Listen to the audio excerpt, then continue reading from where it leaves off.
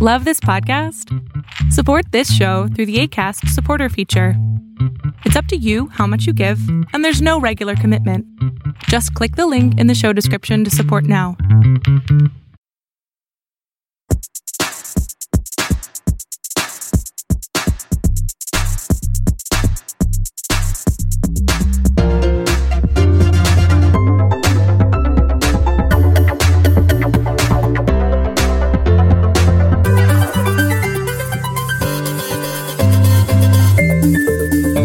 What's the opposite of Christopher Reeves?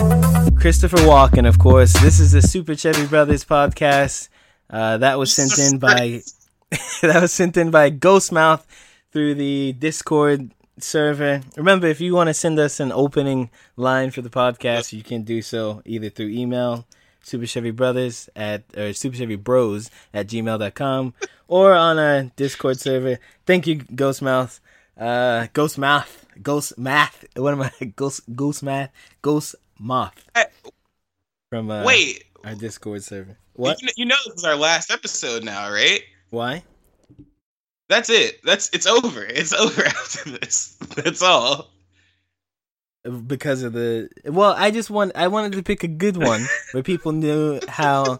I mean, we'll go there. We'll go South Park levels. We'll go South Park levels of comedy. Let's just try to keep not too much racism. Holy shit. That's all. I think that's the only rule for it. So go to the Discord, put them in the suggestions, email them. If you know us personally, of course, you can also just mail us. But welcome back to the podcast. It's been a while. Yell at us when you see us. Yeah. Of course, it's your host, Chevy Chevs, the Chevangler, and Cheval. Do you have a nickname? The Cheval. Yeah. No. Yeah, I didn't think so. That's it. Yeah, all right. Just Cheval, yeah.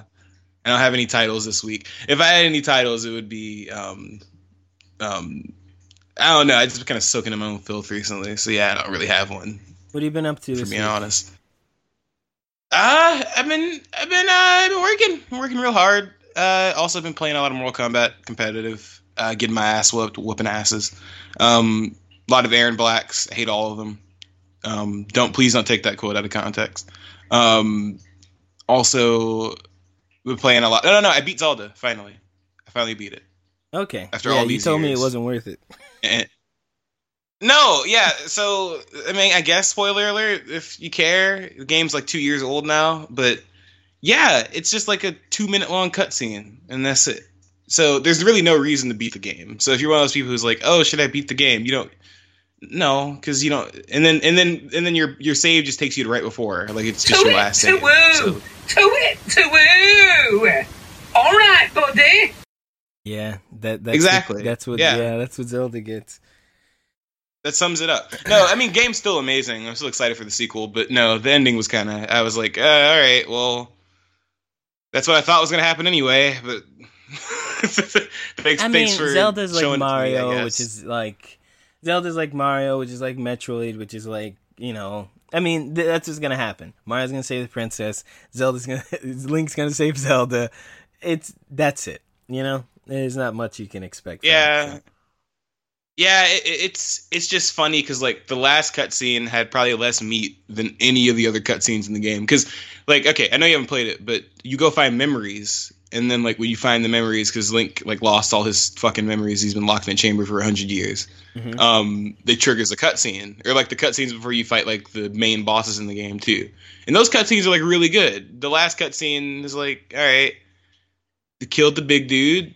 And all right, that's it. Game's over. So yeah, I was pretty disappointed with that. But no, I mean, still a good game. I'll probably go back and try to finish some side quests, but I think I'm actually just pretty much done with it now. So okay. Yeah, I actually started playing Mario Odyssey yesterday. So that'll take you 3 hours. Yeah. That's a fast one. I saw that someone speedrun that in 10 minutes. I'm not surprised. I've heard it's really short, but I'm enjoying it so far. I don't remember the last time I played a 3D Mario game, or if I ever played a 3D Mario game, and it's fun. So, yeah. Well, I've been in Combat League too. I've also been playing lots of Monster Hunter. I figured out this week. I'm basically trading in racial slurs for luck, and it's working. Huh? What now? Huh? I haven't heard the N-word this much, and I watch like interracial porn, man. It's like whoa. Wait, which game we talking about? Oh, we're talking about game and Twitterverse. I'm getting called. I was called Negroid amongst other things on Instagram and Twitter, and then of course in Combat League. Who are you arguing with? I wasn't arguing with anyone. I was just giving someone facts. And then of course in Combat League. Fuck. Anytime you play a fighting game, this happens with any online game, right? But fighting games in particular, when people figure out or hear that you have a mic or something, or they just see that and they're losing, they're gonna call you some things. They're gonna call you lots of things. So I got called lots. Oh, of the things. N-word's the first one. It's the first one. One guy, he picked Jax, right? And the whole time he was like, nigger. The whole Is it 2004 again? Maybe, I don't know. Oh, shit. But it's like Halo 3 all over again. But I only lost 2 combat matches all week.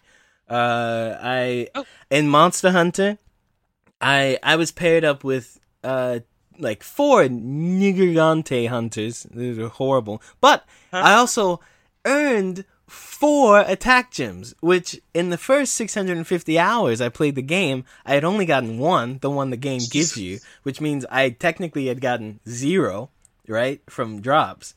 And then in this past week, in I would say like 20 hours of play or something, I picked up 4 more. So it's turning out all right for me. All right, yeah. So I'm pretty psyched. Okay. Yeah. I'm good with it. And drinking some good old fashioned tea. Ew, that wasn't appetizing you like at that? all. It's like you sucked a part out of somebody's ass. Jesus Christ. Oh yeah. No. Like I said, last episode of this podcast, apparently. Right. We're gonna get flagged. They're gonna take us off of iTunes. It's gonna be great. Which by the way, today's episode is different format. We've flipped it up a little bit. We got rid of the quick hits. You know, the quick hits, the ones you guys love. We got rid of them. No more quick hits. They're gone. And now we've broken up. We've got main news, and then we have things we just want to talk about. So we'll get to those, and in between we'll have like a segment. Every week it'll change. I already have my next segment for next week coming up. I'm sure Biko will like to participate in that one. Catch up. It's pertaining actually to 2 things. A thing one of my friends texted me last night, MXGXPX, and a reader question that we got like 4 weeks ago, but we haven't been able to answer because we tried to do the podcast twice, and both times something wrong happened. It got deleted. Yeah. Yay. So hopefully this one doesn't. We have 2 people recording here. Good luck to us. So, but we do have the fan favorite games out this week. So games coming out this week, July 2nd, we have Final Fantasy Shadowbringer. And is that the MMO, right? Well, it's the expansion to the Final Fantasy 14 MMO. I heard from a very credible source that it is actually very good, and it's one of the better expansions, and that it actually adds a lot to the game. It's really fun. Lots of quality of life improvements. Thanks for the information, Deej. Remember, if you have any Final Fantasy questions, don't ask her. I'm sure she'll be really annoyed if you did. Yeah. Don't ask anybody. Don't ask anybody about Final Fantasy. In the Discord. No, Final Fantasy's fun. I enjoyed it, what I played of it, but it's just... How many hours? I think I put in like 8 or 10 hours or something, but I like to have full control of my characters. Like, I like to push a button for each hit and a direction for each, you know what I mean? And it's more of... Almost like... It's more strategic. You don't just like automation. In that you kind of queue them up and stuff, which is fine. I just got to get used to it one day. And also on the second, we have Red Faction Remastered on the Switch. I mean, the Switch is just getting all these old games. How many times are they going to fucking remaster this game? Oh, yeah. I forgot to add it to the list. There's, Red Faction, they're going to remaster that as many times as they can say remastered, because it's called remastered. Oh my gosh, you're right. No, okay, but the other thing about the Switch, you're absolutely right. Now they're just porting shit for the hell of it. Now it's stuff that's like really old. They're like, fuck it. There's this game that came out like 3 years ago on mobile. It's like Takeda's Great Adventure or something like that, and it just came to Switch like this week. And because it's a mobile device, right? Well, the thing is, it's not fine. It's a mobile device. It's not supposed to be a cell phone. Like you're selling free games on the Switch, and they're just porting it. It costs money. Yeah, it costs money, and I'm pretty sure it costs money. I can't see the Switch store. You can look. It's called like Takeda's something something something. You have a Switch. You can look it up. But yeah, the Switch, it's especially they're gonna come out with another one, right? Like a second one, apparently. Yeah, they keep talking about it. I mean, they always do it, so I'm not sure. We're not surprised. I mean, it's a mobile console, so they're definitely gonna release another version of it. There's been talks about it. Right. Anyway, don't buy mobile games on the Switch. It's a waste of money. You can get them for free on your iPhone or your iPad. So there you go. July 3rd, Just Cause 4. Are you sure? They all cost money? Like, for real? I mean, you can go check now. It's like called Takeda's fucking Adventures of Boss Man stuff. Or, Takeda's Adventures of Boss Man stuff. I forgot the name. I had it on the last docket, but I accidentally deleted the last docket. Anyway, July 3rd, Just Cause 4, Los Demonios DLC on PS4, Xbox, and PC. I'm sure you pronounced that perfectly correctly. I forgot Just Cause 4 came out. They should have released it on Just Cause 4 July 4th. That would have been better. Well, it's funny because we have the game, I'm pretty sure. Do we have Just Cause 4? I'm pretty sure we own it, yeah. All right, well... Or we have 3. I don't remember. They all kind of blend together at some point. July 5th, Silento. What is that? These Western game developers, I don't even like to say Western game developers. These people have to stop chasing after like Japanese stuff. You could have just called it Silent. PS4, PC, a visually stunning, mission-driven, multiplayer, VR, action sword fighting, and gunplay game built for non-stop slash action. Silento out on July 5th. They are billions of post-apocalyptic steampunk real-time strategy survival video game developed and published by Numantian Games. When I read descriptions, everything I talk about is going to sound like trash. I'm just... I mean, I don't even know what that game really is. It's coming out on the PlayStation. Real-time strategy and survival? Yeah. Huh? That's normal. Okay, sure. Why not? What's that game where you're in the woods with the boy? That's coming out on Xbox, but it's also slated to release on PlayStation. It's on PC as well. Attack on Titan 2 Final Battle. Attack on Titan. Your PlayStation Plus games for this month of July. You're not updated, are you? Dog, you're ruining my bit. Just pretend you didn't say what you said, all right? Okay, sounds good. Sounds good. Horizon Chase, a tribute to classic arcade racers. Horizon Chase Turbo, not the mobile version. I don't know, that might be on mobile, but is a racing game inspired by the great hits of the 80s and 90s. Outrun, Top Gear, Rush, among others. Recreates classic arcade gameplay, offers unbound speed limits of fun. I like racing games, so I'm not ever gonna shit on anything like that. Looks good to me. And then we have PES 2019 coming for... Oh, wait a second. Oh my god.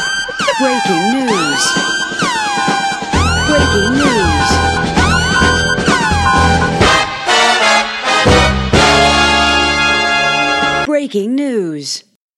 No PES 2019 for us PS Plus boys. Instead, we're getting Detroit Humans All Are Us. What's it called? Detroit Detroit. Detroit. Becoming Human or something. David Cage. David Cage is Detroit. Johnny Cage, David Cage. David Cage. It's David Cage, Frenchman. Johnny Cage.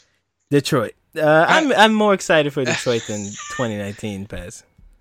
I mean, I'm not gonna lie. I was a little more excited for Pez. I thought you would be too. I fucking have it. Wait, yeah, we have it already, right? Yeah. Yeah, never mind. I mean, fuck Pez. Yeah, I know. That's the thing with sports games. People who want them are going to get them, and then I mean, this really is. It's much better than having Pez. I mean, I like Pez, but it's I wonder what happened there. I wonder if like something with licenses or whatever happened. I think maybe enough people bitched for once. No, I'm just kidding. You're right. It's probably some behind the scenes stuff. I think some people are going to think it's because they bitched, but I think they forget how much they've bitched in the past, and they didn't change shit. So yeah, it's probably some behind the scenes shit. Right. And Xbox Games with Gold, I'm guessing that's what it's called. They have a lot of Xbox somethings. Yes. You have Inside, the famous Inside, made from the people who made that other famous game with the silhouette boy. Shit, I still haven't played that. And Big Crown Showdown. Sees friends becomes foes as they compete in 4-player local and online multiplayer combat set over 3 wacky worlds full of medieval shenanigans. All right. Yeah. Yeah, good for them. All right. Yeah. So, yep, those are the games coming out this coming week that might seem slightly interesting. So if anything there seems good to you, make sure to pick it up or not. I don't give a fuck. Time for the news.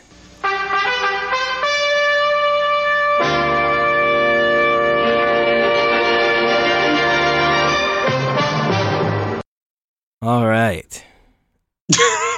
Like how it just ends. Round 1. Fight. EA Access is coming to the PlayStation 4 on July 24th. What do you think about EA Access? Okay, so for people who don't know, it's like EA's game subscription service. I don't know how you couldn't know about this if you've been around for the past 4 or 5 years or so. It's been out, but like it's like their since like 2014 or 15, right? It's been out for a while. It's been out for a minute, but it's now on the PS4. Well, no, not now on the PS4. It's coming to the PS4 July 24th. So from my understanding, it does kind of work like PlayStation. What's it called? PlayStation Now, right? PlayStation Plus. Oh, it's like PlayStation Plus? I think so. I think like you get games from it, I'm pretty sure. Like free games. Like this is yours now. You get to play the new games like a week early on like a demo version, kind of. Like so like when FIFA comes out, if you have EA Access, you can play it a week or 2 weeks early. And yeah, I think that's how it works. And then I guess it's kind of like now where you have games available, but yeah, it's more like PlayStation Plus because once you stop, you're paying to just play the games that they're letting you play. I don't think you have access to everything, unless I'm wrong. I mean, we could always open up this fucking article. So, from what I'm looking at, it's like, you're right. You get exclusive early trials. You get 10% off of digital purchases.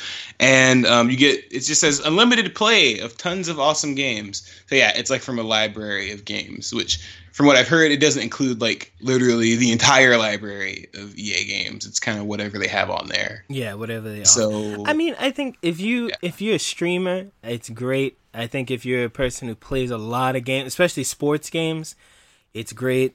Like you're gonna have your FIFA every year, you might as well get it because you're gonna be paying less for all the other junk and your shooties and stuff. I think it's fine. I'm not super hyped about it. I'm not in that. I don't have that kind of lifestyle. I do think it's a lifestyle thing. PlayStation Plus will do me for now. Yeah.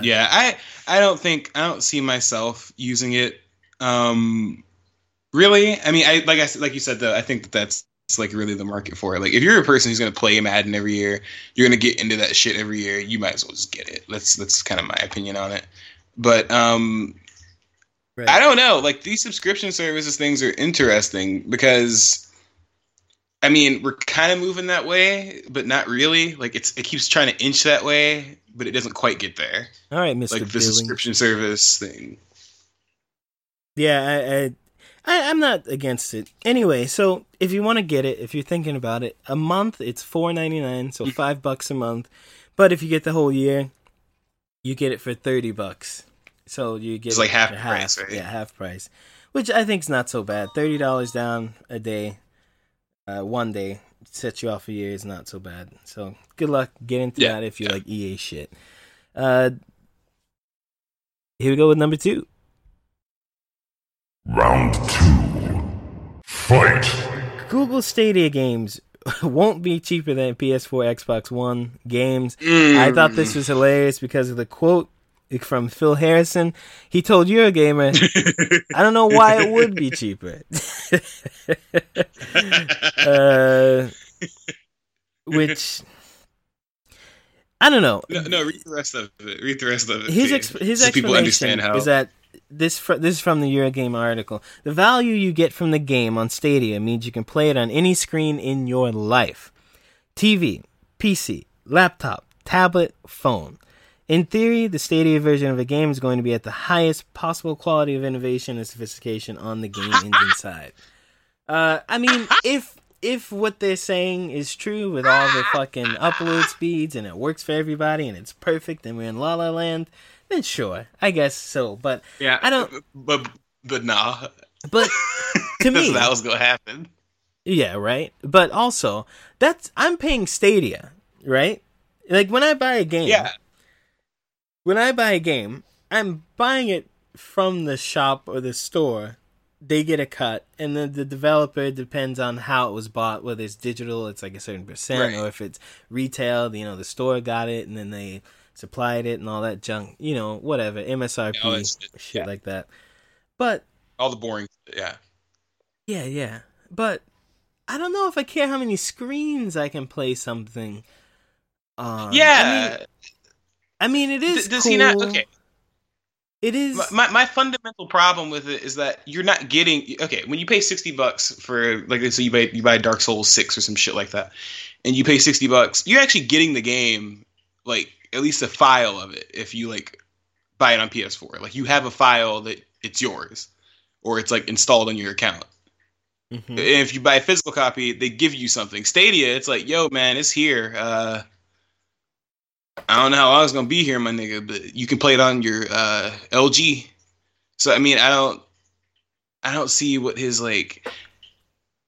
I just don't feel like I understand what he's saying, but I feel like that's like too idealistic. Well, to me, like I'm trying to see what kind of if I lived a life where I traveled a lot and moved around, I would still only buy Stadia if I could use it on my PlayStation, which that's not gonna really happen. Nah, that shit ain't happening. Well, I mean, it does. It only wouldn't happen because of like the money. It makes sense. Like if you signed up to use Stadia Premium or whatever, and Stadia was on the PlayStation, and the games you bought at Stadia you could use on the PlayStation if you were a premium member, would make sense for everyone. Stadia has to pay Sony to have the app on there. Right, and then probably pay you would have to pay them. But I mean, also, PlayStation already has PlayStation Now, so I don't even think they would even let that shit slide. I mean, no, competitive wise, it doesn't make sense. Money wise, it does. Everybody makes more money that way, but just competition, right? Which we'll get into later because Sony is apparently fucking. What's they're going gamers rise up on everybody. Right. Yeah. Whatever. But I don't know. I think games on Stadia should be. I don't see why they should be cheaper either, as far as. Because games I download on my PlayStation Store aren't cheaper. You know what I mean? They have more sales, of course. But if I buy it in the store and I buy it on the PlayStation Store, it's going to be the same cost because that store version exists anyway. So, I just thought it is funny how he answered it. Yeah. No, I thought it was funny. He was like, I don't know why it would be cheap. Like that quote alone is hilarious. But like I see the argument for why people would want it to be cheaper. Like, yeah, okay, I get it. Like you don't like you don't get anything. Like for instance, like like some people have PT still on their PS4s, right? Like they technically still like own that at least. Like that's like the part that sucks about digital is like yes, they could remove it from the store and you might not be able to download it anymore. But like if it's only streaming and they remove that bitch from streaming, nah, your game gone. No. That's the thing with Stadia that it was in another interview I read earlier this week. With Stadia, if you buy something, any game, it's what they said. They haven't addressed how it's going to work. But if you buy a game on Stadia and that game is no longer listed, you will still be able to download and play and use that game anyway. It's just it would just not be able to be bought again. So you know how like PT you know how PT is gone, like you can't get PT anymore, you just have it on your system or you don't. It's not like that. It'll be more like you can always download it. You can always have it. It just won't be on sale. That was in some interview earlier, which I didn't put on the fucking podcast for whatever reason. Yeah. So. Yeah. Well, okay. Well, that's better then. That's not as bad then. I like that part, but I mean, I don't know. I still have thoughts. I still have reservations about Stadia. I feel like it's very ambitious and only ambitious because they're like, nah, guys, trust this. It'll be fine. Like that's kind of how they're going about it. They're like, the games will look excellent. Wink, wink. Like trust this. But I'm like, low key already envisioning like launch day and people being like, yo, look at this shit.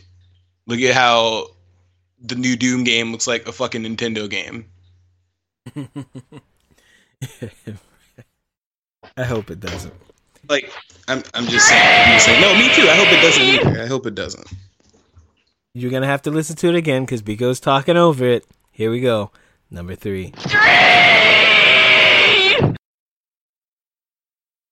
I have my audio turned down a lot, and it still seems like that's pretty fucking loud. Number 3, Street Fighter 5. Super Street Fighter 5 Evo reveal is more likely.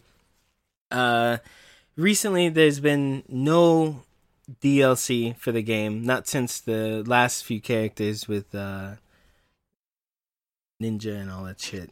And so it looks like Capcom doesn't want Street Fighter 5 to die. Surprising. So they're going to... I mean, it's the only game they've got right now on like the competitive circuit, really. I mean, MVCI was killed immediately. I'm saying like within 2-3 months, it was dead, gone. Yeah. Nothing. Everything was canceled. They've only got this. Street Fighter 5 is a good game, but I think a lot of people feel like they're...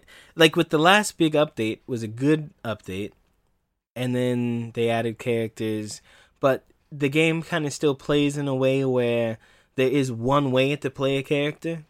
And I think for a lot of people, that's not very attractive anymore. Like, it's very one note. So it looks like a Super Street Fighter 5, an upgraded version, will be coming out. Would you be interested? Wait, real quick, real quick though. Didn't they say they weren't going to do this? Yes, they said exactly they would not be doing a Super Street Fighter 5. but Capcom, they said the same thing for Street Fighter 4. And then they came out with Street Fighter 4 Arcade Edition. So they technically... Oh, no, but they also did Super Street Fighter 4 as well. Yeah, Super Street Fighter 4, yeah. And then Ultimate Super Street Fighter 4. Right. Yeah, exactly. Here's the thing. Don't ever trust a fighting game company that says, we're not going to release a second version of the game. Because, especially wink. These days, look at everything Arxis puts out and what are the games? Guilty Gear, Melty Blood, all these fucking games. Blaze Blue it's like every 6 months there's a new iteration of the game, which is fine, but I think... How many of those Guilty Gear Xrd games were there? Like 4? I think 4, yeah. But the thing is, jeez, they really need to cut down with the price on what's going on. Because I think, for me, that's what keeps me out of Anime Fighters, because I know it's going to update, which updates are good, but A, the balance is going to be fucking off again. You have 50 characters, but only 10 of them are usable. C, I don't know if that was a B, but 3, There's gonna be an update, this big giant update where I'm gonna have to pay like $20-25, and then all the shit I used to like in the last part might be gone or not work right. Like, I hated updates to my characters and nerfs and buffs and shit. I'd rather just get it for free and feel like shit instead of paying $25. If they did have a Super Street Fighter V, what would you want to pay? Okay. What I want to pay? Yeah, I would say 40. Personally, I think that would be fair, especially, you know, like we just said, you pulled the dick move of being like, guys, okay, I know we said last time Street Fighter 4 we weren't gonna. I know we promised, but this time for real, we're not gonna make another one. And they're like twisting their fingers so fucking hard behind their back that they're like breaking. So I mean, yeah, I mean, I would think 40. I think that's fair, but. And also because, yeah, they're probably going to release more DLC on top of that game. So, yeah, let's be real. The next one is going to be like Ultra or like a, what's it called? An arcade edition. Yeah. I mean, definitely. It's arcade edition now. Or like Mega or some shit like that. Well, I don't know. It depends on what's in the game. If they put all the characters they have in there with all the DLC and all the costumes, then they should sell it for $60, like if you're a new player and buy it right off the bat. And $40 for an update or something. Yeah, $40 for an update, because they've added a lot of content, like costumes and stages and whatnot, that I would buy that. I would buy the $60 version just so I don't have to worry about installing shit the same way. Like, I'd buy that. Right. If they're gonna give me a Super Street Fighter with like another V-Trigger and like 3 more characters and all the old characters, then to me that's not worth $40. Because you could just release character DLC and an update, and I could pay $20 for the DLC and get the updates for free. You know what I mean? So it just depends. Yeah, no, that would make more sense. Yeah. Yeah. I'm more interested these days in Samurai Showdown. It looks really good. That game that's spelled wrong? It's spelled right to me. That's how I spelled Showdown as a kid. The thing is, I wish that's how Street Fighter 4 looked. Because they're kind of aping the Street Fighter 4 ink like drawing thing, right? But it's so much crisper. It just looks so much better. And Street Fighter 4 to me looked like someone fucking vomited in pubic hair. I just couldn't get... it hurts me. Well, that's the funny thing is, like, I was looking up gameplay of the new Samurai Showdown the other day, and my first thought was, oh shit, this is like Street Fighter 4. So what was the very... What was the very what? Oh, no, don't tell me. Right? I was like... Oh, I was just saying the Samurai Showdown graphics are 10 times better than... Oh, yeah. It's like, so not even just graphics. Like, the art style is much better. Definitely. I want to get that. That's a nudge to you. I want to get that game. I used to play... I'm sorry, I can't speak English anymore. Huh? Hello? I can't speak English anymore. I don't know what she just said. Yeah. Oh, God, yeah, Street Fighter 4 looks like trash. See, here's the thing. Like, I used to play Sam Show. Maybe...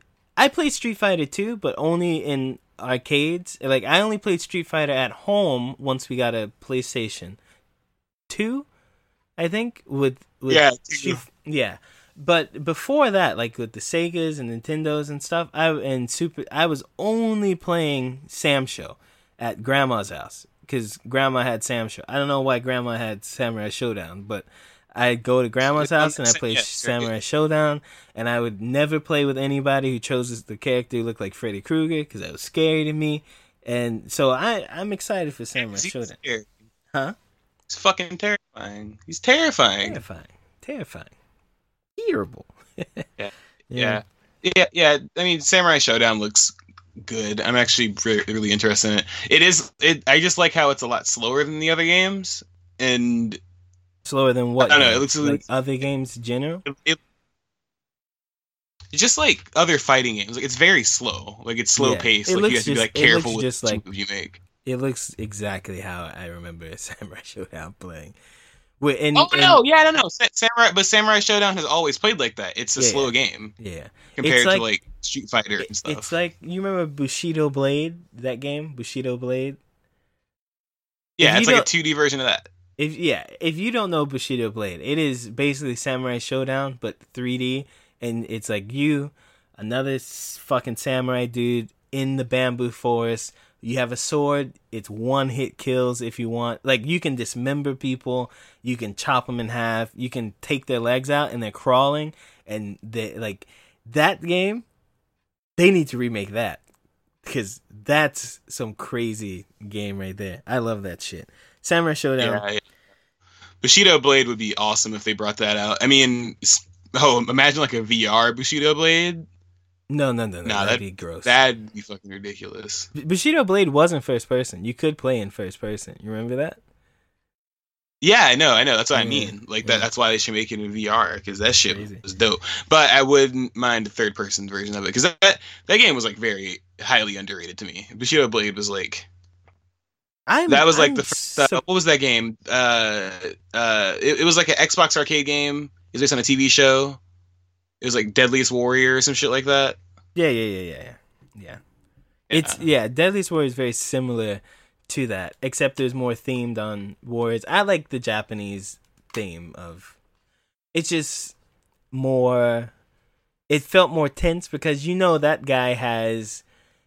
You could choose your weapon. You could choose any character and any weapon, and it was more, to me, it was more interesting than the Deadliest Warrior thing. That was kind of like an Xbox arcade $5 game. Anyway. We had, that was like a game you play for like a couple months and then forget about. Right. Number 4.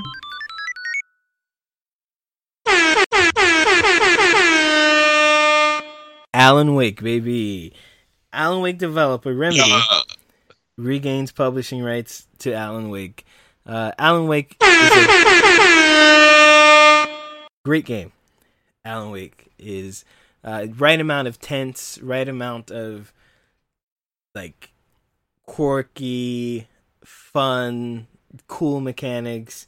I hope it comes out again. They say the only thing we want to clarify right now is that Remedy owns the publishing rights, different platforms. Is that we could bring Alan Wake to different platforms if we so choose.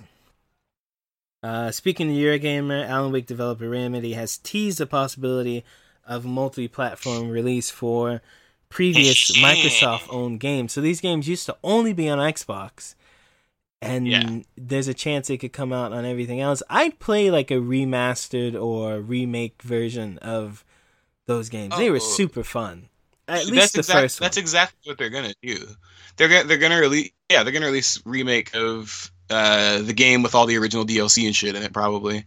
I mean, I loved Alan Wake. I thought the first one, that was one of my favorite games I played on 360 ever. It was, It was not really like a lot of games on the system. It was really good. It had horror elements, but it wasn't like too complex. The puzzles were good. It was a good game. It had like it was still a game, like in that you have to use a flashlight for the dark, and you have guns and stuff, but you still felt weak, like the way the game was working and how you still felt weak and you still felt small, and you had to like make sure you had enough bullets. You had to make sure you had fucking batteries and shit. Right, and it was still very like Twin Peaks inspired. Like the guy you play as is kind of like an author who writes about mysteries that happen in these kinds of places, and it's really fun. I hope they do bring it back. It seems very likely at this point. So, great. There's one for Alan Wake. Very nice game. Yeah, no, I'm excited. I really do hope they remake it. I don't hope that they remake it and then they're like, you know what, it's a Nintendo exclusive now. But no, I'm excited for it. I think that they'll probably take the opportunity to make more of them, probably, and hopefully if they do remaster it, they it's like a I don't know. What if they remade the whole ass game or something like that? That'd be cool instead of just like a remaster. But we'll see. I'd rather get a new game, but if they did like remake it, I'd be fine with that as well. Yeah. It's a great game. If you have a 360, I think it's on PC as well. It's probably on Xbox Gold games or something. Oh yeah, if you have the games of gold shit, play Alan Wake. If you haven't played it already, it's really good. Good game. Right. Well, that's been our news. Thank you for tuning in. This is the best place to get your news, as you know. We'll have more news. Get ready for everything you ever wanted to hear, know, and find out. What was that? Oh, okay. I thought he was going to talk about chicken cordon bleu. Okay. Sounds good. I'm not hearing it the same way I think everyone else is. So, now time for a new segment on the Super Chevy Brothers podcast. This one, I want to bring you more opinionated stuff. This is definitely my opinion of things. But this new one... no. this new segment we're going to call Myths and Legends. And it's not necessarily only about Japan, but this particular one is. And of course, with every new segment, we have new music. Please enjoy.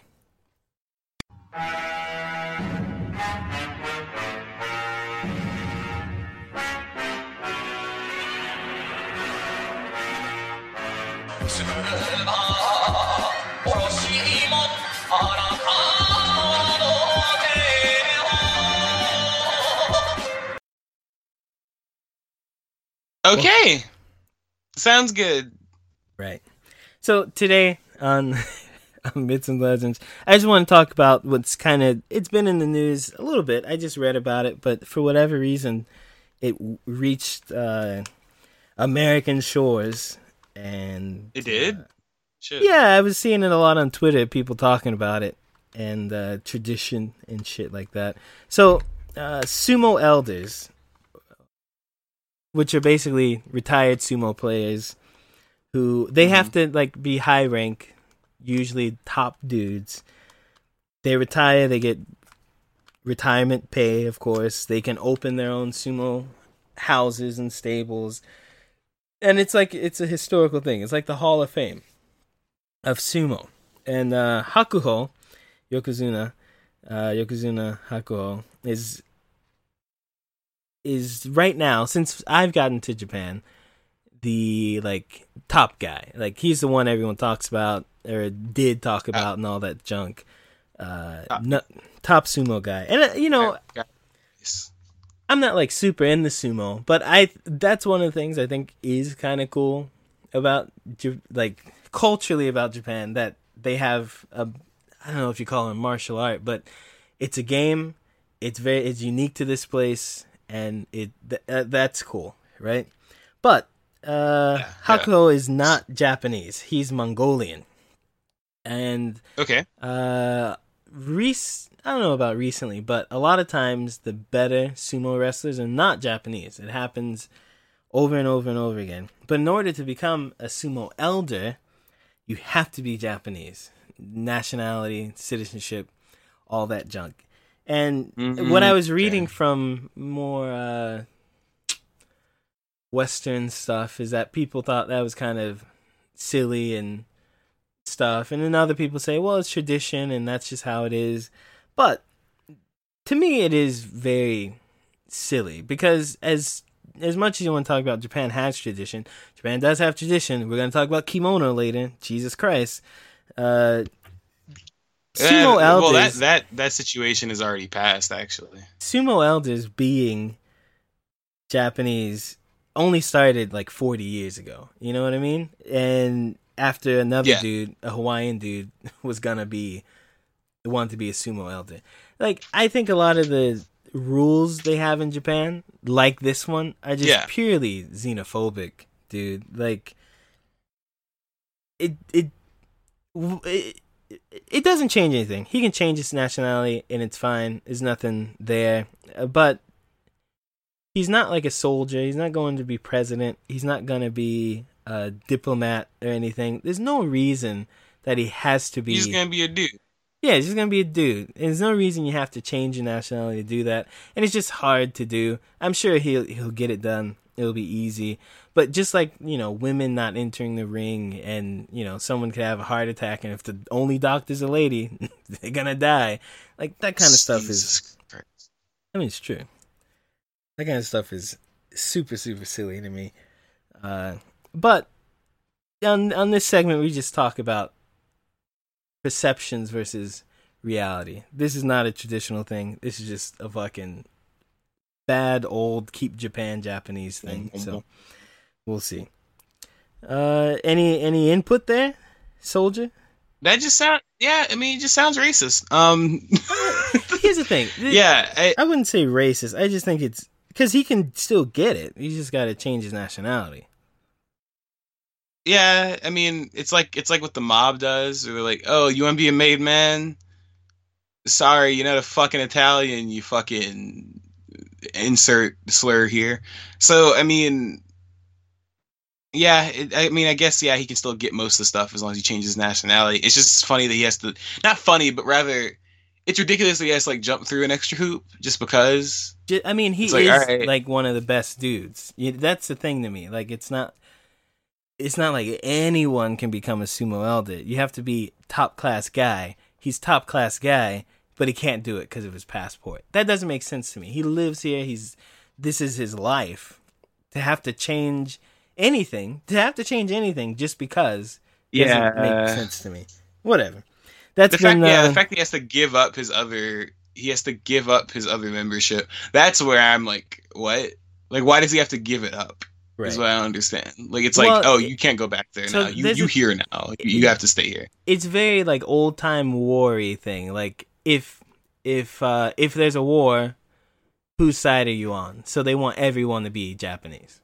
That's basically what any of the passport stuff is. If you want Japanese benefits, we need you to be Japanese so that if there's a war, we can trust you, which I don't know how that changes anything because the color of your passport doesn't mean a damn thing. Unless you're like my good old friend who just kept his passport in his pocket and now he's got two.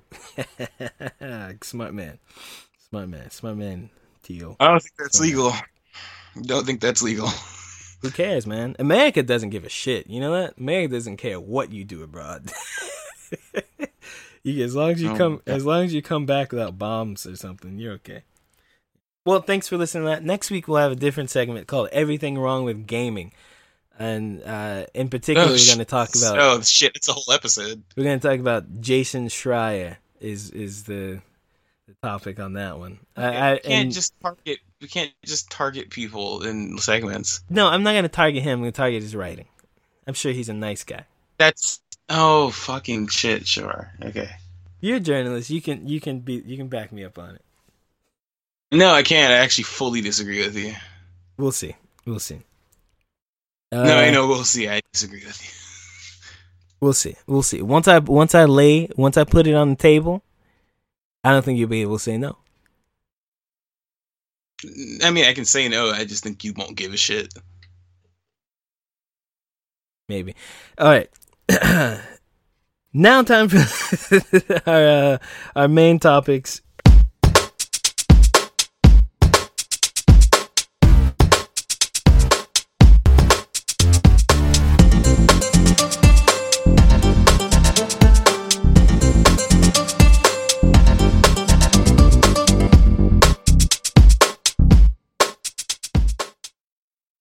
All right. Yeah, I'm just glad Scott Storch a job after all these years. I made that. What are you talking about? Scott Storch. I appreciate he's still using them pianos to make Diet Justice League beats. I don't make music. I don't know how to make music. Sorry, I use too much fucking piano, bruh. All right. Let me live, dog. Oh, you make that. Oh, okay. Well, if you made it, it's great. You think I got that from Scott Storch? Is it or his name? Is his name Scott Storch? He needs money, so I thought that maybe you would have paid him. Yeah, Scott Storch. He needs money. Okay. Sony possessions new PlayStation for hardcore gamers. So this article came out from Wall Street Journal. Wait, gamers or gamers? Which one is it? It's the same thing, man. Same thing. Okay. Good. So a few points from this article, the Wall Street Journal article. Sony's main source of revenue is video games by a big margin. People were kind of talking shit about that, but like when you look at the numbers, it's trillions of dollars. They're still making like $500 billion on their movies and $1 trillion on the TVs and things. So they're fine, but video games is rising and it's just going up and up. 2, Sony is investing in larger companies, and 3, Sony's views on their competitors. So this was interesting to me because of how people were reacting versus how I reacted when I first read it. I thought most of this was... Huh? How so? I thought most of this was good stuff and expected. I was kind of happy Sony wasn't doing what Sony used to do. And just, like, Sony used to just kind of do it. Fuck it, wanted. It didn't matter what was happening. And that's why they ended up selling off and buying so many things. Like, they were in the hole for a while. But it looks like they're going with the trends here. And that, to me, that's smart. What did you think? No, I thought it was good because, like you said, it sounds like they're starting to get back on track. I feel like they were doing this thing where they had to they felt like they had to compete with everyone because, like it says in here, like like they said that like Switch isn't really their competition, which good because I don't really think PlayStation should be about being in the mobile market right now. I mean, and I feel like a lot of where the Switch's not power, but like versatility lies that a lot of people use their Switch mobilely, and that doesn't need to be anything Sony needs to focus on. Like let Nintendo have that, focus on what you're good at, and I feel like that's what they're going for. So I thought that was smart. I mean, here's the thing: it kind of goes back to what we were talking about earlier. It says like smaller companies are like PlayStation's not at Tokyo Game Show this year, which is big because it's their land. That's their home, and they're not gonna be there. Okay. And smaller companies are saying like they feel shafted or whatever. But I think it ties right into that Nintendo thing not being a competitor. Nintendo is the one taking the indie mobile games, and Tokyo Game Show is a lot of mobile games. It's a lot of mobile games. So them not being there, them not looking at the Switch as competition, them maybe hopefully cleaning up the PlayStation Store and getting rid of mobile games, I think it's good. I don't think that's a bad thing at all. I think they're shifting. I feel like that's what is the shift because people were. I mean, I liked it when they were doing it, but Sony had a huge focus on indie games for a while. When the PlayStation 4 first came out, it was indie all over the place. Shit, the PlayStation 3 too. Towards the last half of its cycle, there's a bunch of indie shit. But the thing, what they said was, if we stay at the top and we stay number one, the indies are going to come anyway. And yes, exactly.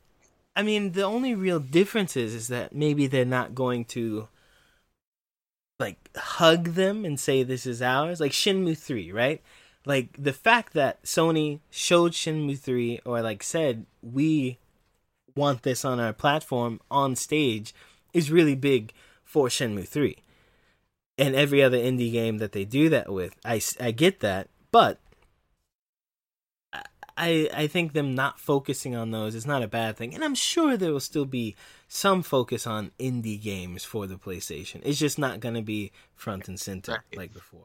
Yeah, I mean, there'll still be a focus. Because, I mean, like, indie games overall have kind of moved into this space where, I mean, people consider some indie games, like, those are games they look forward to, like, for years. Like, indie games are a different thing now, right? So they're always going to have a corner of the market, and of course, like, PlayStation's going to need to pay attention to them. But that's only because they spent so many years paying attention to them that now indies are at that level. Well, I mean, indies are also getting a lot better. Like, Overcooked is one of my favorite games I've played. Yeah, I mean, it's great. Yeah. Fucking Stories, Path of Destinies is super fun. I played that for like 8 hours on one day after like being hungover. It's a super fun game. Indies are getting a lot better. I think they don't need as much support as far as like, that kind of push. And with things like PlayStation Plus, and like they're gonna get pushed anyway. I would never buy this fucking Homewrecker Turbo game, but it's on PlayStation Plus, so I'll get it. And guess what? They get money for that, and more people are playing. It's a win for everybody. I think it's fine. Yeah. Stadia. They think Stadia is gonna be shit, and it's not reliable, so they don't consider them. What they said exactly was to play the games at the best quality, you need a piece of hardware. Sony will provide the hardware, is what they're saying. And so I can't disagree until Stadia comes out and blows our minds. Yeah. I mean, I'm not gonna lie. I think they've taken the absolute right position on this because I think they're right. I mean, let's be real. It's not the fact. Yeah, I get what they're saying. Like, oh, it's not reliable. It doesn't have like a stable console. Like, yes, that's part of it. But I think the fact that they're thinking like that, I think that's also a reflection of just how a lot of the market is thinking about it. Like the people who are going to buy this type of shit. Like, I feel like even they are like, well, I mean, it's streaming and my internet connection isn't even that fucking good. What good is this going to do for me? So I think they're taking the right approach to that. I wouldn't, especially in America, stretch my neck out. There's so much. Oh yeah, especially in America, we're not fucking with that. Right. And back to the Nintendo thing, it's still speculated by many people. In particular, Colin Moriarty, he keeps talking about it every fucking day. Not every day. He talks about it. But there's a good chance you will end up with a virtual console on PlayStation at some point. Maybe not 4, but it's likely on 5, where you'll just be able to download a large portion of Nintendo's games on other platforms. There's no reason not to, It's gonna happen. I mean, listen, they've already started doing it with fucking phones. Right. How many? There's like a bunch of Nintendo games on phones now. I think Dr. Mario's coming out soon. Right. So I mean, yeah. And as far as Xbox is concerned, Xbox is what I wrote here. I think Sony knows Xbox is their main competitor, but I also think they know that Xbox is veering into the services, into more the games and less the console. And I think that's why Sony's buying up, or planning to buy up studios and planning to do more AA, AAA games, because that's what Xbox is going to do. I think Sony is, as far as hardware, I think they've already won the next cycle. As long as they don't say anything stupid. Right. As long as they don't say anything stupid, I think as long as it is powerful enough and it's not like super weak compared to the next Xbox or whatever, I think they've won that hardware game. It's the software that's gonna win. So and because that's how they've been winning with the past couple consoles, because technically their console was always stronger. So like with the 360 and the Xbox One. So I mean, I think that they're choosing the right approach. I think the way people reacted to it was kind of weird, but smoke weed every day. Hey, one thing. Yes. We won't call it Jason Schreier. We'll call it Kotaku. How about that? Does that make you happy? No. All right, I'll figure. I don't like giving them free ads. If you get what I mean. I mean, they're already the number one thing. You can't. No, I just want to talk about how it can be better. Not necessarily rubbing them out one. Oh God, I hope you don't do that to them. Jesus Christ. All right, back to the topic. Smoke weed every day. That's just what I'm going to play every time I ever want to talk about something we should have talked about earlier. Number 2, Kim Kardashian names women underwear brand kimono. I'm sure everyone heard about this one. Why did you say it's over, Biko? Can you explain? Well, because she already pulled the name back. And before we continue, okay, y'all know that Kris Jenner is like the greatest marketing woman in the world, right? Y'all know this is all it's all on purpose. Like, one of my friends tweeted the other day, she said, it has to be really tone deaf for everybody in Kim Kardashian's, writer, room where they were deciding to come up with a name, and nobody thought, wow, maybe we shouldn't do this. And I'm like, well, yeah, somebody said that. And then they were like, nah, let's do it. Because watch, it's just going to bring us more attention. True. So that's my position on it. I knew this was going to blow over in like a week, because that's usually what happens with Kim Kardashian. Kim Kardashian fucking breathes. People who act like they don't care about Kim Kardashian throw a fucking fit about it for 3 years. And then she fixes it, and then the people who pretend not to care about her go on not pretending not to care about her, and it's a weird cycle, because I feel like it mostly is the people who talk about it usually just, they're the people who are saying, oh, all we care about is the Kardashians, nobody pays attention to politics, but they don't like actually read anything. So yeah, basically people got mad at her because she called her shapewear line kimono, which is like a pun off of her name, obviously, but it's also the name of a what would you call it? I'd call it like a Japanese like fucking robe, basically. That's a good explanation. It directly translates to wear thing, thing to wear. That's great. Yeah, right. It's a traditional, people like to use that word, garb that people used to wear and still wear today in Japan. People used to wear it more often back then. Today it's more for special occasions like weddings and seijinski. Seijinski is like the quinceañera, or what's the Jew one called? Bar mitzvah. Bar mitzvah of Japanese. What's the Jew one called? Jesus. What am I supposed to say? What's more better? No. It was just fun. It was just funny. Yeah. I don't want Ben Shapiro coming after me. Continue. That's all. Continue. Please. Continue. Okay. Yeah. To me, I really don't care. I mean, I thought it was a stupid name, Kimono for Kim, or whatever. I thought it was a dumb name. But what did kind of scratch me the wrong way is just how fervent everyone was talking about it, and how, especially on the Japanese end, how fucking pretentious it was to talk about it so much. Like I saw people talking about like, this is why we should withdraw from Western culture and how disrespectful it is. First of all, welcome to cultural appropriation. It happens to everyone, and this has got to be like the softest. Everything cool was made by black people. Yeah, people who say that. Okay, that's the softest. It is like someone naming a brand after a style of wear is got to be the softest form of any kind of appropriation you could think of. But like the thing with cultural appropriation, niggas doing blackface every day. Go exactly. Go do something to like them. I heard so much about cultural sensitivity and respect and all that, but no one ever pulls any Japanese person up on any of the language they use, which is wrong. Don't call underwear pants. How about that? I like pants. Pants are important to me. Pants aren't fucking underwear. How about that? Don't wear blackface all the time. How about that? How about holidays? No one, if you're not Japanese, you don't get any kind of religious holiday that you'd ever want. Screw you. And then all the holidays that they do, like, celebrate or acknowledge at least, like Christmas or whatever, fuck it. Christmas is just for selling stuff. Christmas Eve is just for fucking and ice cream cakes. I got that one from MX. Anything. Like, Japan doesn't care about anyone's culture on anything ever.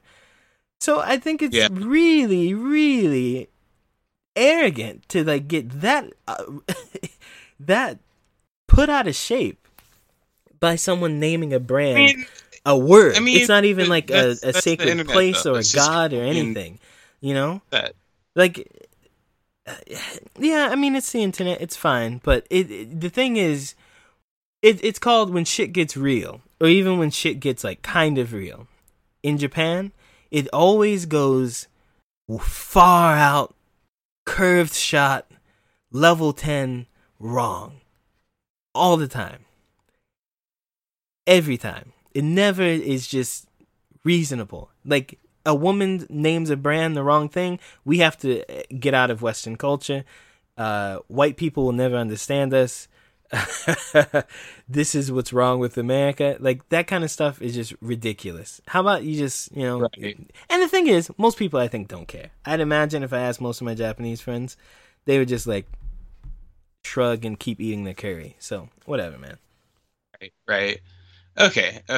Yeah, I mean, I agree. I just think it's just people... It's just people, they like to be mad about things. Like, I understand there are some things to be upset about, but this is one of those things you go like, oh, that's dumb. Why would she do that?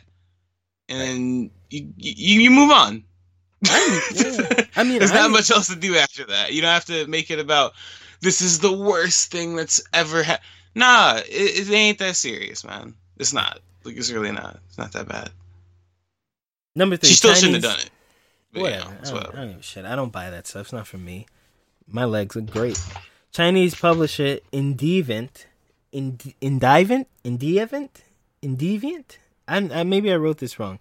The ones who made that game, Devotion, they have lost their business license after the poo joke, which is a joke over Xi Jinping. I guess that's how you say it. Jinping? I don't know. So this game, if you don't remember, a few months ago we talked about it. It's a Chinese game. It's a horror game. It's getting lots of acclaim until someone found like a little note in the game which had like a joke about the Chinese president, if that's what you call the person in China. Oh yeah, I remember this. And the game was taken off the store, and then they went silent, and they said they're working to get it back, and then now recently they've lost their business license. To me, that's not so important. It sucks, but that's China.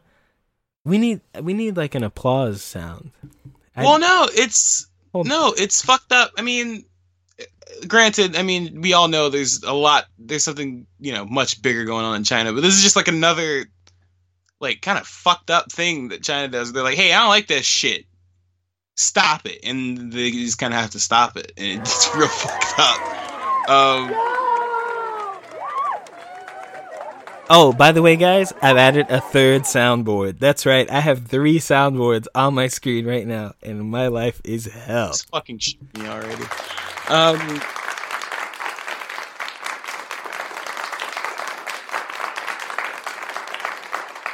I like that one. It's long. But if China, you're not in Hong Kong, move somewhere else. Well, here's the thing for me. Everything is moving more towards China. You look at movies. Almost every movie, especially like your big ones, have like a China scene or Chinese actors in them now to get the Chinese audience into it to make more money. They have like a bajillion people over there. Video games are now okay and they're moving over there, but stuff is still a little iffy. What do you think this is gonna do to video games, knowing that you have actual censorship for what could possibly be? The potential of China for video games is large. It could be the largest market for video games just by the amount of people.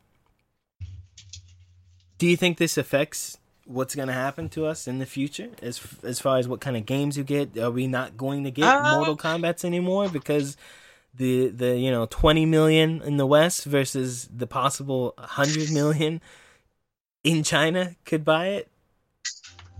Yeah, I feel like it makes it so that we're missing out on a lot of shit. I feel like it's like there could be the next big game or the next like cool IP that comes out, but it probably won't be able to exist because, the Chinese government's like, no, go fuck yourself, basically. So yeah, I think that for the future of like, not even just like you said, Chinese gaming, but like gaming overall, I feel like it's kind of fucked up because you have this whole market that can't really experience a lot of things. It is moving forward, like you said, but like, they can't really like participate. And it seems like the government's not really getting any like more lax on that shit. So yeah, no, it's not looking too great. Well, that's the thing though, like it's complicated. Yeah. I think as far as American games, I'm being specific with American games like Mortal Kombat and like shit like that. I think they know that you technically have another segment of audience with China, and whatever you do for there, you either have to change it, like with PUBG and shit like that, or you just don't do it, like with MK, right? You just don't do it. I'm more worried about like your, Ubisofts and stuff like that, who I think will definitely bend to get more sales on that side of the world, or to, 100%, to do that. 100%. It also worries me like creativity in China will be a little weird unless they move. Like that was more my point. Yeah. Right. Yeah. But I think like for us, I think we'll be able to get what we get. I don't think we're gonna lose too much. I just worry about. I mean, it happens now. You don't even a year or two ago, you don't even sell video games in China, right? So you couldn't do it at all. We'll see. I think it'll be okay. I'm just worried about the big AAA. Watch Dogs. Who makes Watch Dogs? Ubisoft. Yeah, I'm worried about like a Watch Dogs. Like now in Watch Dogs, there's going to be, and it's fine. I'm okay with Chinese characters. I love sleeping dogs, but it's gonna start like Chinese dude in Hong Kong, but there's no blood, and there's this and that. You know what I mean? Like I feel like that's how business works. That's capitalism right there. And so, we might lose out. But that's if gaming continues. I think they might even just cancel it all together later, besides mobile stuff. Oh, no, I think that's exactly what they're going to do. They're just going to say, they're just going to shun the whole thing. Oh, well. Well, boys and just girls. Get rid of all of it. Thank you for listening to our main topics. Let's take a little music break, and we'll be right back.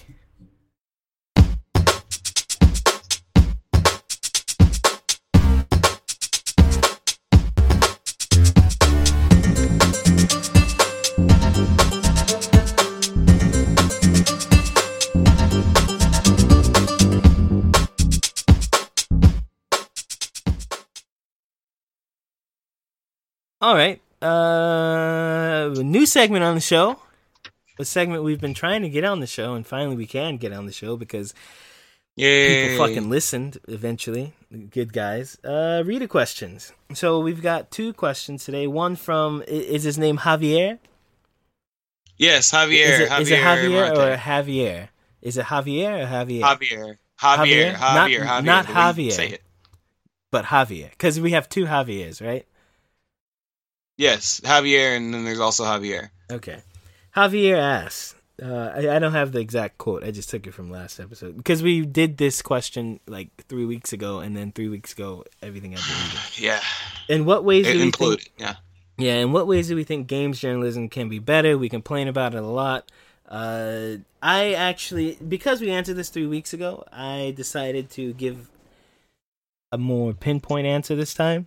I want to direct everyone's attention to Kotaku for a second. Yesterday, actually, very recently, there were 2 articles which highlight what's wrong with games journalism. Did you see the article about Mario Kart yesterday, Pico?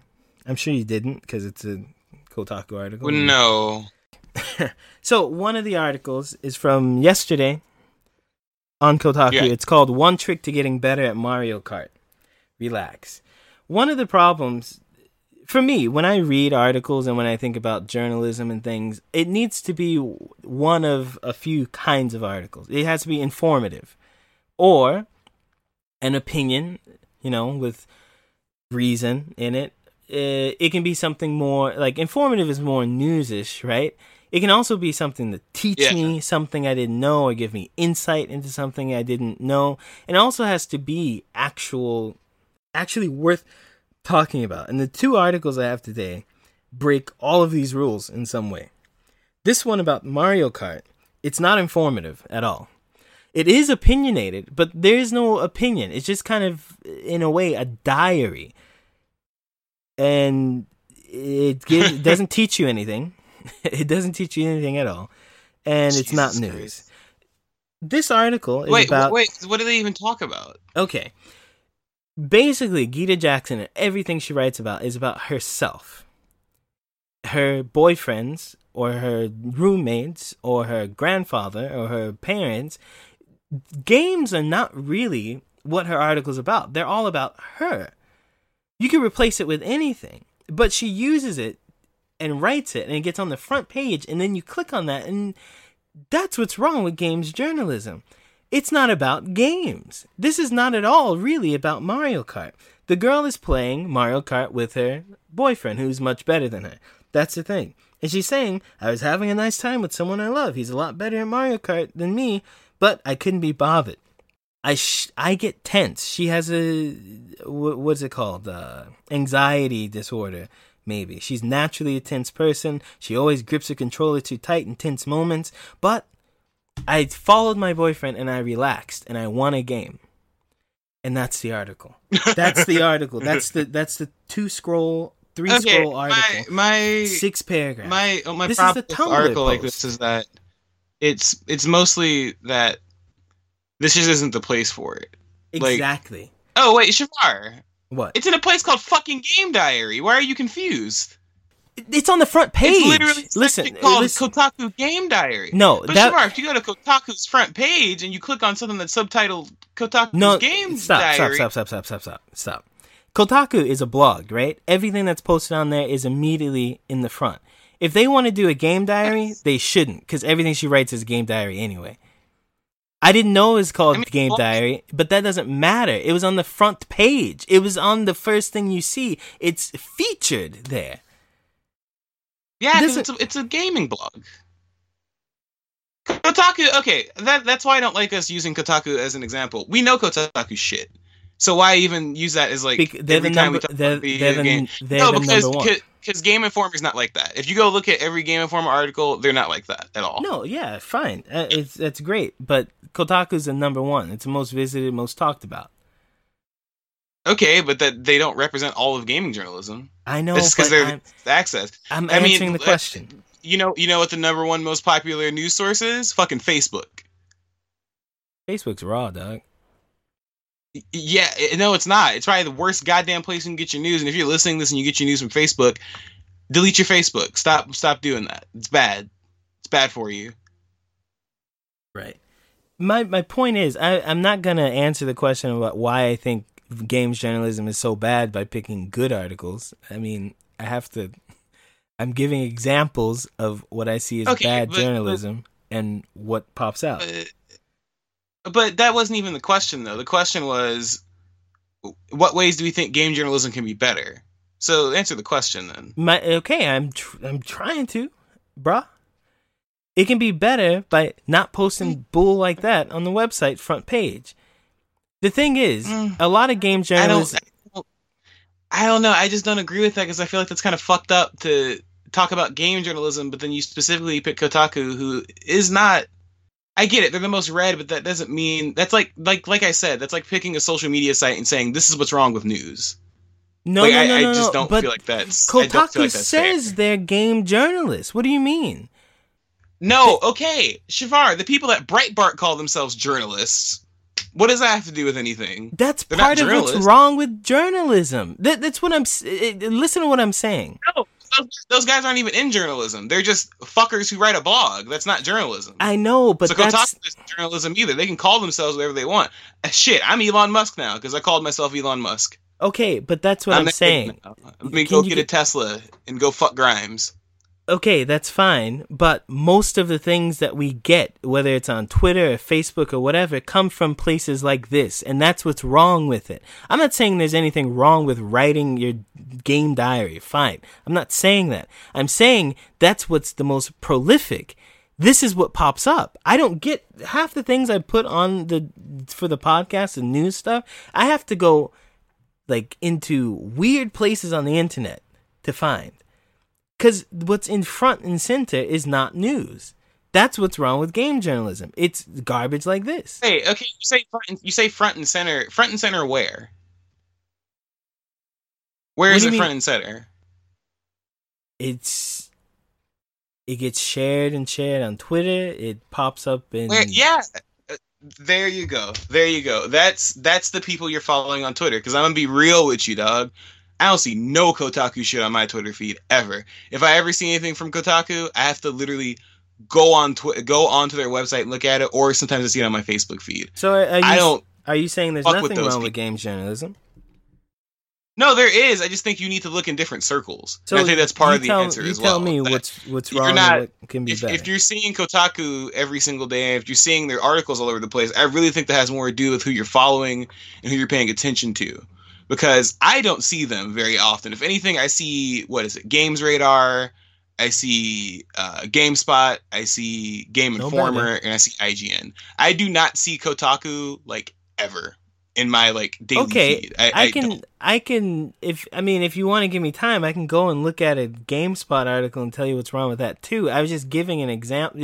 You're telling me what I'm saying is invalid because my example is not one you would have preferred. What do you think is wrong with games journalism? saying games journalism, like I said, that's like me saying, you know what's wrong with journalism, and then going to go on the National Review and then and then reading one of their articles and saying that's what's wrong with journalism. No, the people at the National Review and people at fucking Breitbart and people at TNT, they think they're journalists. They're not actually journalists. Okay, so what do you think is wrong and how can it be better? Well, I feel like what's wrong with a lot of gaming journalism now is that people aren't really giving a lot of their... I feel like the most valuable game journalism is on podcasts now. And that's mostly because there's not 40 editors running through somebody's stuff. They're given a little more freedom to say what they need to say. I mean, but that's mainly my thing about it right now. To me, what would make it better, and I think I said this in our deleted version, there needs to be more vetting. There needs to be more distinction between like our conversation we just had now. There needs to be more distinction between what's a game journalism person or what's a game journalist and what's a Kotaku, what's a fucking blog that is we're a gaming news site. It's a blog. Kotaku's a blog. It's not a website. That's like I said, comparing Kotaku to Game Informer is like comparing the Washington Post. I'm sorry. It's like comparing the fucking National Enquirer to the Washington Post. I would say that if anything is wrong with gaming journalism, it's the fact that we're not treating it like standard journalism. We need people who actually have qualifications. I feel like you can't just be some fucker who writes for Jezebel or Kotaku or Gizmodo or whatever the fuck and gets it published, and then you can call yourself a journalist. I can go get something published on one of those websites right now. And that wouldn't make me any more of a movie critic. It just makes me a blogger. How do you stop that? I feel needs to happen is just get a distinction between the two. Well, how do you make the distinction? How do you get people to do that? I mean, there's obvious formatting in the way you write articles. For instance, Game Informer has a completely different way they write their articles from other places, especially if they're doing a review or if they're writing a news article. They do it basically like we do in journalism school. It's an inverted pyramid. It's the most important shit at the top, least important shit at the bottom. Okay. Or the last details at the bottom, release dates and shit. Kotaku, on the other hand, is literally written like creative writing. It's literally written in my diary today, even their reviews. There's some reviews I read on Kotaku that are literally half of the shit is about them. Like you said, it's about what they thought about this game, but not actually anything about the game. It's just something about them. That's the difference. I can't go to my job where I work now and write like a Kotaku writer did because I get fired immediately because that's not. It's not how you write. I think so. I feel I think our stances are on different ends as far as to me, the responsibility is not on some of it is. People should look at the source as what it is. When I see Kotaku, I hold very little weight in it. But the only reason I use Kotaku is because Kotaku is prolific. They do get the interviews. They do get the clicks. You can say whatever you want about whether it's journalism or not. If we're talking about which videos and which website gets more traffic, GameSpot versus Kotaku, or Kotaku is going to win a lot. And when we talk about stuff people are talking about, there's a good chance, they saw it on Kotaku. I think the source has responsibility to also kind of manage what they're saying. I think what you're saying is people should, people should be more frank with how they're looking at the sources.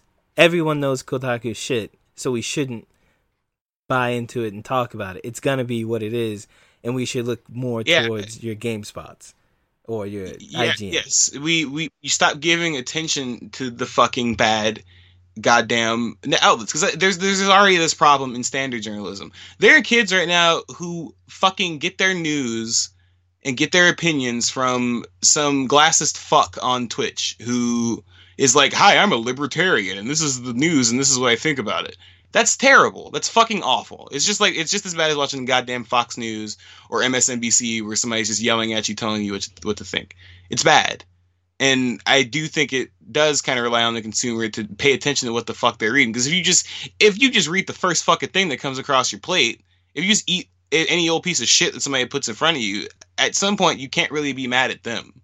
You know? Well, let's talk about more of a middle. Yeah, it makes sense. Let's talk about more of a middle ground thing.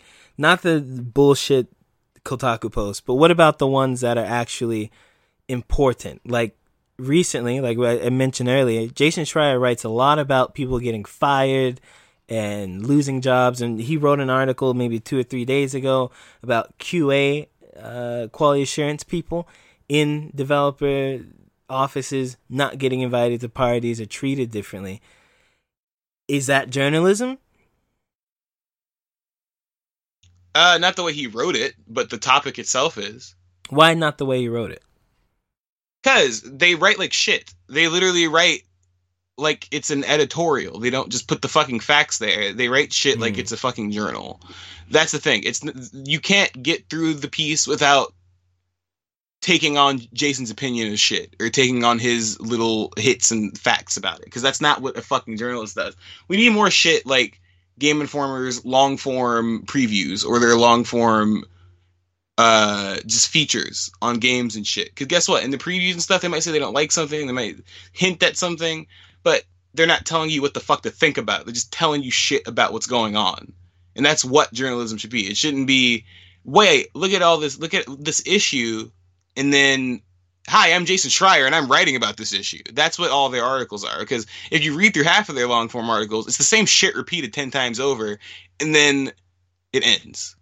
And then there's like tidbits thrown throughout. That's my main problem, is that it's not written well, and you also can't muddle all of that important quote-unquote shit with, hi, I play Mario Kart with my boyfriend, and Kotaku paid me to write about it. Like, there's you need to make a fucking distinction. Right. Not I you, agree. but them. No, they need to make a fucking distinction. I think we agree. I just think we put the onus on different ends. I mean, I like. It's on the sources, and it's on the consumer, and it's on Kotaku for, you know, as they grow themselves, not trying to get better. They just think that, well, we're getting clicks, so let's just keep doing the same shit we're doing. Like, we're going to have a fine art thing where all we do is post 5 pictures we got from an artist, and you guys click on it, and we're not even going to explain anything behind the images. We're just going to post them. Or I'm Brian Ashcraft, and I'm not going to talk about anything happening in Japan, except it happens in the news, so I'm going to talk. Yeah. Yeah, exactly. Hey, this thing happened in Japan. I'm going to talk about, like, the Kotaku staff is terrible, and I get it. A lot of people read it because it's there, it's easy to access, but don't. That's not how you should read news. News shouldn't be consumed by whatever comes your way first, or whatever the easiest way to get it is. It's not that. It's what literally. What source do you recommend? Oh, let me look at what I fucking read. For game journalism, shit, I recommend Game Informer. IGN's okay. They're all right. They're not great. They're okay. Mostly Game Informer though. GameSpot's usually pretty dope too. Wait, I recommend GameSpot doesn't exist, right? GameSpot's maybe. What's the one that died? Giant Bomb? Yeah. No, Giant Bomb is still here. What are you talking about? I thought Giant Bomb has a whole fucking podcast network. What are you talking about? It was like Game something. Well, point is, it wasn't GameSpot. GameSpot's usually pretty decent. What's it? Polygon's good sometimes. One place I get a lot of my news is from the games, not video games. Don't go there, but the games subreddit. It's almost exclusively news, from lots and lots and lots and lots of sources. But it's usually more serious news. It's not It's not your Mario Kart boyfriend. I have a boyfriend. I'm Gita. I have a boyfriend. Did you know I have a boyfriend? I play Mario Kart news. It's none of that. It's mostly actual news and people who care about actual things posting up there. You can try that Reddit. I like Game Informer. I do read Game Informer. I also, it is opinionated, and I don't agree with it maybe 25% of the time, but I do like Jim Sterling on YouTube. Because he doesn't present things like they're facts. He does present them as his opinion and what happens. But it is interesting. Yeah, no, that makes sense. All right. Well, thank you for answering that question, Bigo. One more question, and then we're out of here. Oh, don't yawn. This from Dank Dick Juice. Is there anything you'd want changed with PS Plus with the PlayStation 5 launch? Thank you, Dick. Give me a reason to stay on fucking PlayStation Plus. Well, what's the point of being a member for like 10 years? You ain't gonna give a shit.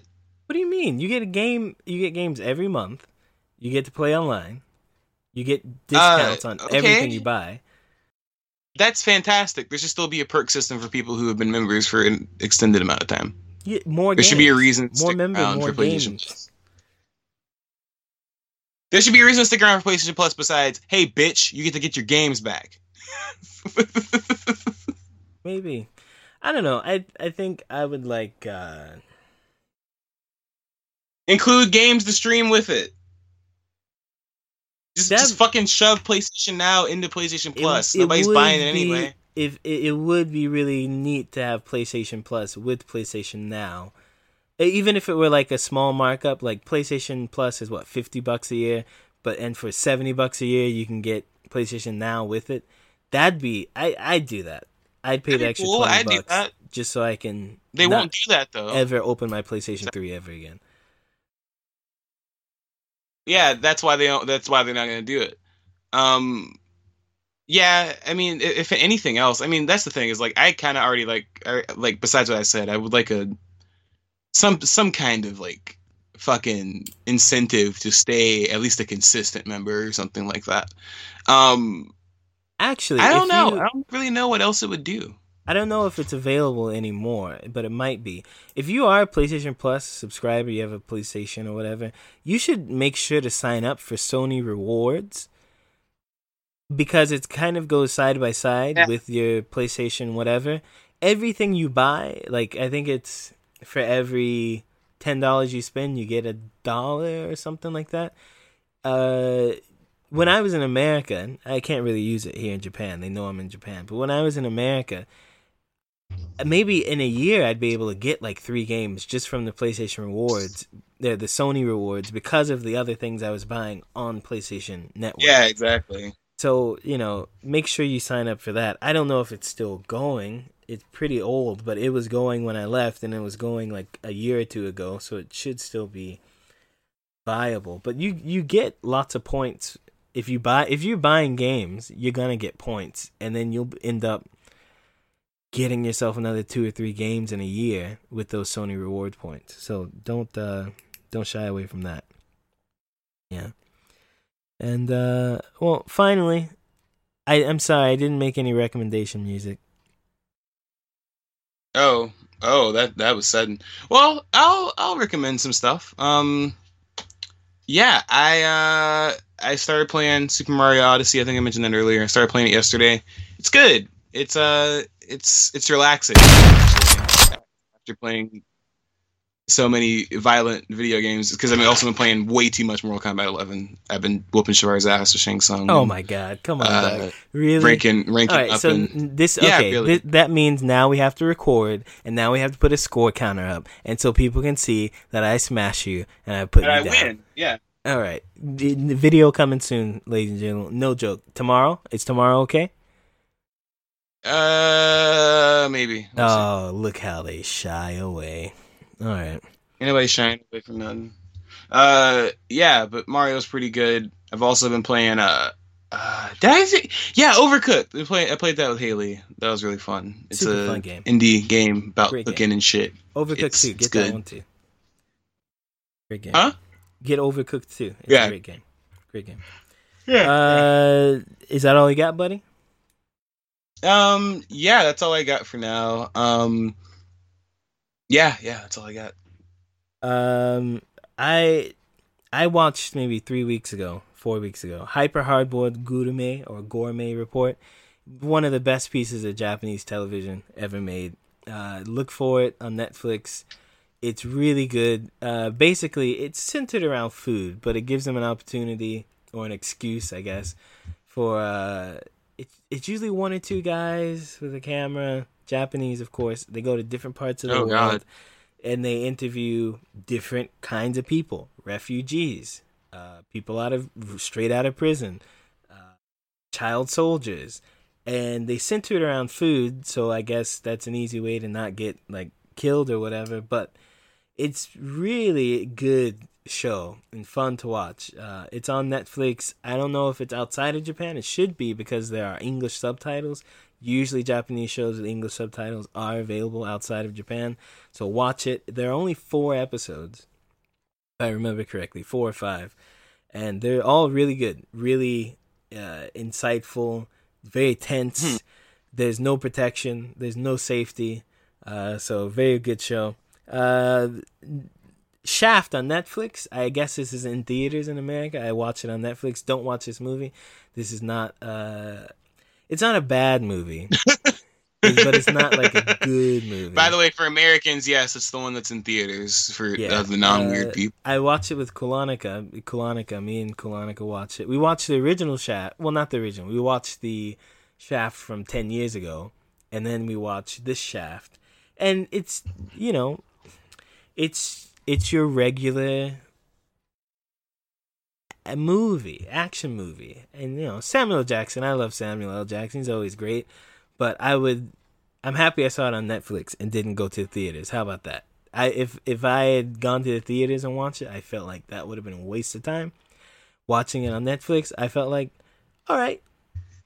So don't watch that movie in the theaters. Watch it on Netflix only if that bad, huh?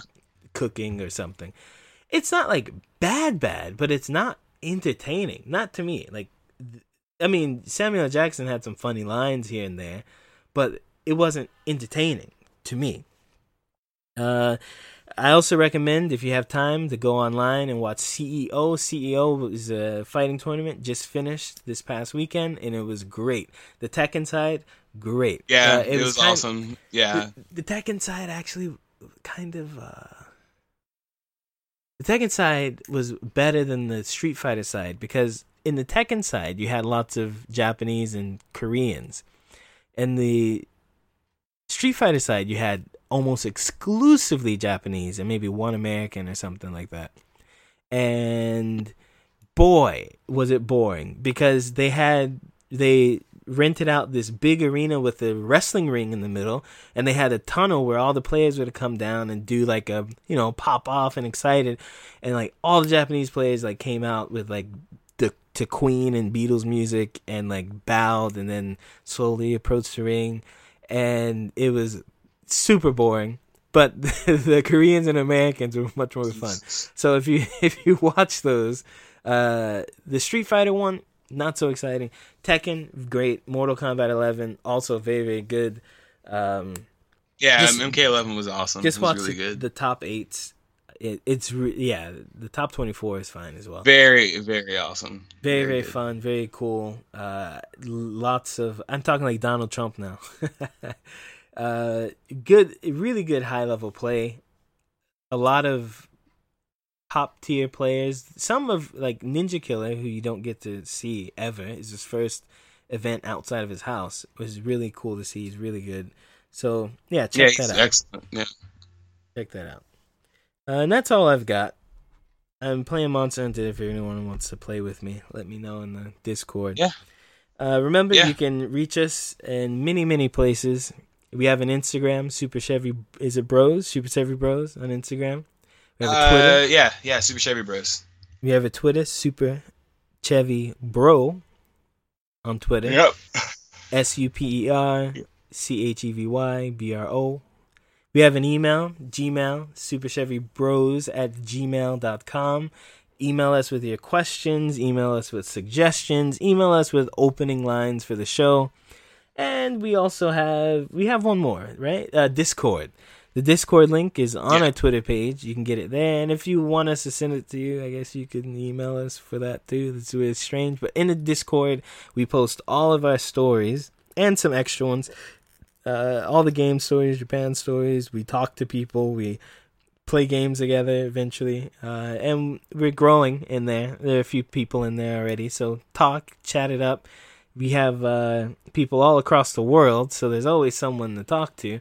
So don't be shy. Thank you for listening to Super Chevy Brothers podcast. Let us know what you think of this new format. Anything to say before we go? Yeah. Pico. Yeah. Continue to tune in, guys. Looking forward to seeing you next time. All right. See you guys. Have a good week.